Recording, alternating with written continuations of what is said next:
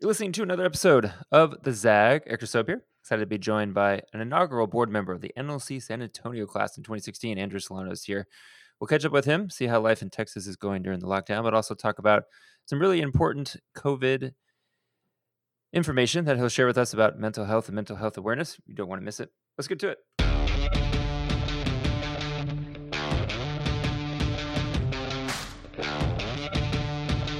All right, Andrew, before we talk about some of the mental health things that I'm glad you're bringing to the fore here, I think I've caught up with you since the primaries, and I know you were working with a candidate pretty closely. Give folks a scoop on who you were working for and what that experience was like.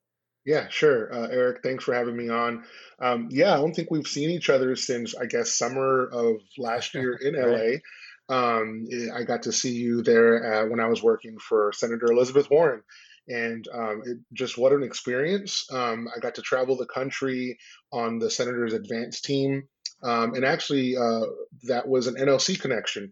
Mm. Brentia Berry, who's a good, dear friend of mine, who worked here in San Antonio with me for with city council, was working with the senator back in 2018 and asked if I wanted to get involved. I jumped at the opportunity, and the next thing you know, I was quitting my job here, going on the road full time, and getting to really mix in my NLC connections in the cities that we were in. And it was great to see you, even if it was just a little bit from the stage.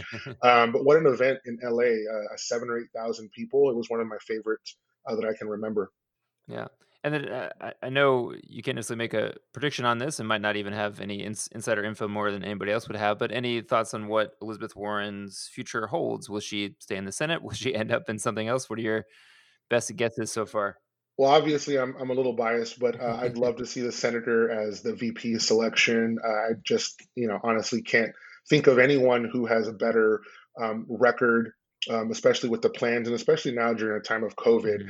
Mhm. It's really unfortunate that she got out of the race, and but I think obviously going to get behind our candidate here and do everything that we can for Joe Biden and hope that he selects Warren. But if not, I know that she's going to continue to do great things in the Senate. She's been leading on COVID efforts right now, and we're glad to have her.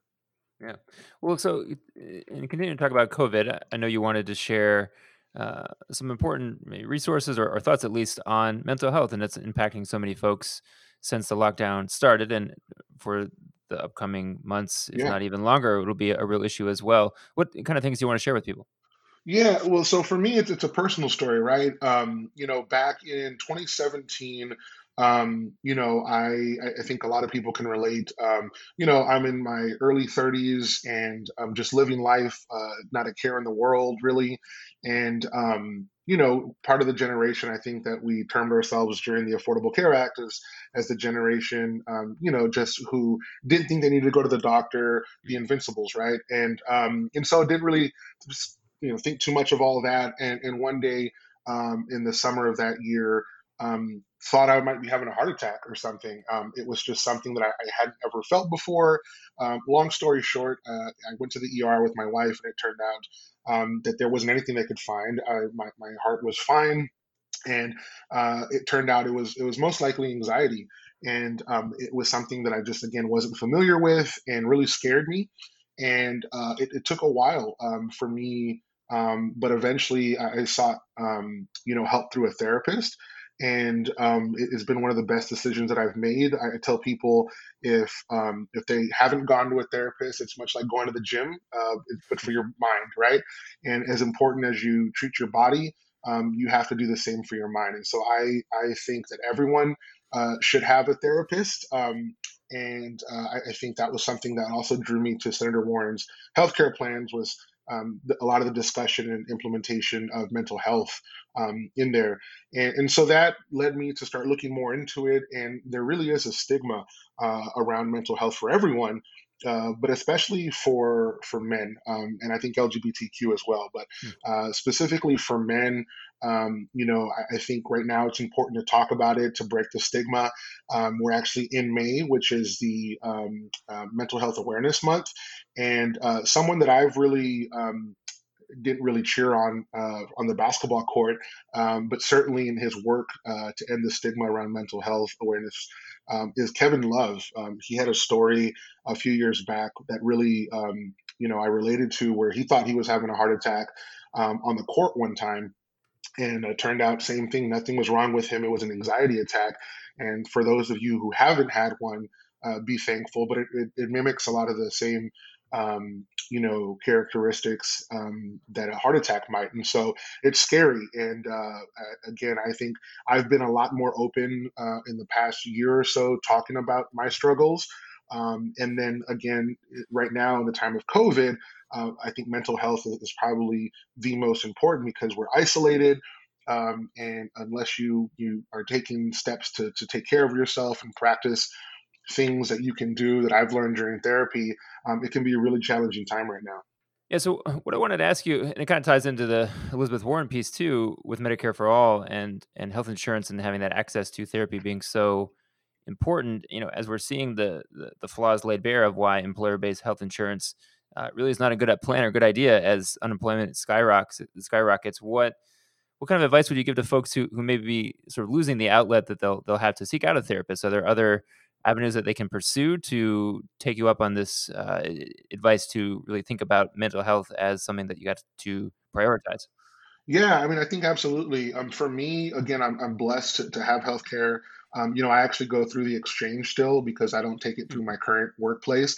But with the senator, because our team and the senator practice what we preach, it was a blessing then to be on the campaign and have healthcare that we didn't pay for, and we had some of the best care. And I was able to continue my therapy through that. But there was a time for about a month and a half when I didn't have insurance prior to my new job, and yeah, it was scary, because you kind of get into a rhythm and you're seeing your therapist, and it's again like going to the gym.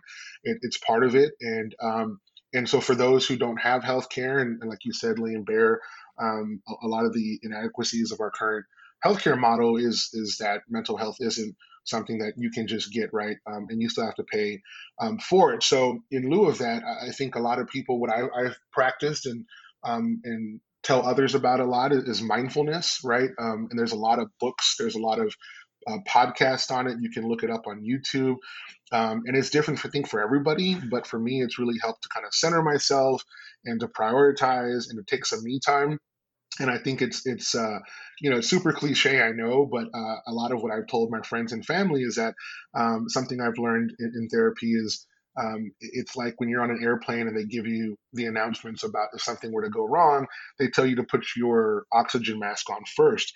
And I never really paid too much attention to that because I couldn't really relate, but it really is true. And I think a lot of scenarios where if you can't take care of yourself, then you can't be expected to take care of others and be present for your friends and your family and your coworkers. And so you got to put the oxygen mask on yourself in order to be help to anyone else. And so for me, that's what I feel like therapy is. Working out really helps me as well. It gets those endorphins pumping through the system. Trying to eat better, but really, again, I think if I could give anyone advice, one piece of advice was really take the time to take care of yourself, and whatever you do that makes you happy. It sounds selfish, but in the end, you'll be a lot better friend and loved one to your friends and family if you just take the time to take care of yourself. When we come back, we'll talk a little bit more with Andrew about NLC life. Thanks for listening to this episode of The Zag. We'll be right back.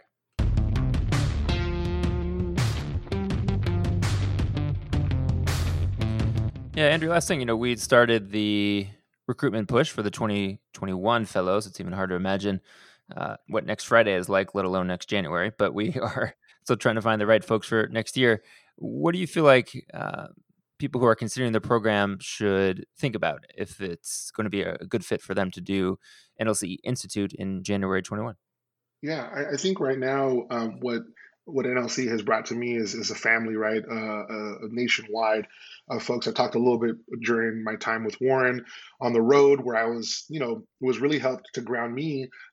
You're not seeing your friends and family on the road a lot, away from my wife. But it was really nice to know that whether I was in Miami or LA or Chicago, or in the Midwest, right? My NLC family in Des Moines, that I always had a place to stay, that I always had someone to talk to call for help if I needed it. And so that's what I would share is that, especially right now when a lot of us are isolated, we're looking to get involved. I think NLC, you couldn't ask for a better opportunity there. Um, don't know exactly what it's going to look like, right? Like you said earlier, it's hard to know what next Friday is going to look like, let alone January. But what I can tell you, Will, is that whatever NLC looks like, whether it's virtual or whether it's in person, is that you're going to connect with some of your lifelong friends for a good cause, right? For a progressive cause. And we need that right now more than ever, especially as we approach this presidential cycle and all the other up and down ballot races throughout the country. Yeah, well said.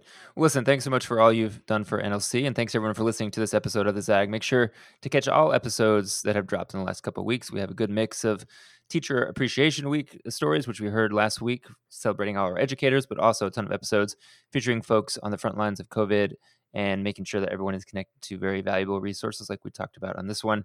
Check those out: SoundCloud, Spotify, Stitcher, they're all there. And until next time, we'll catch you soon.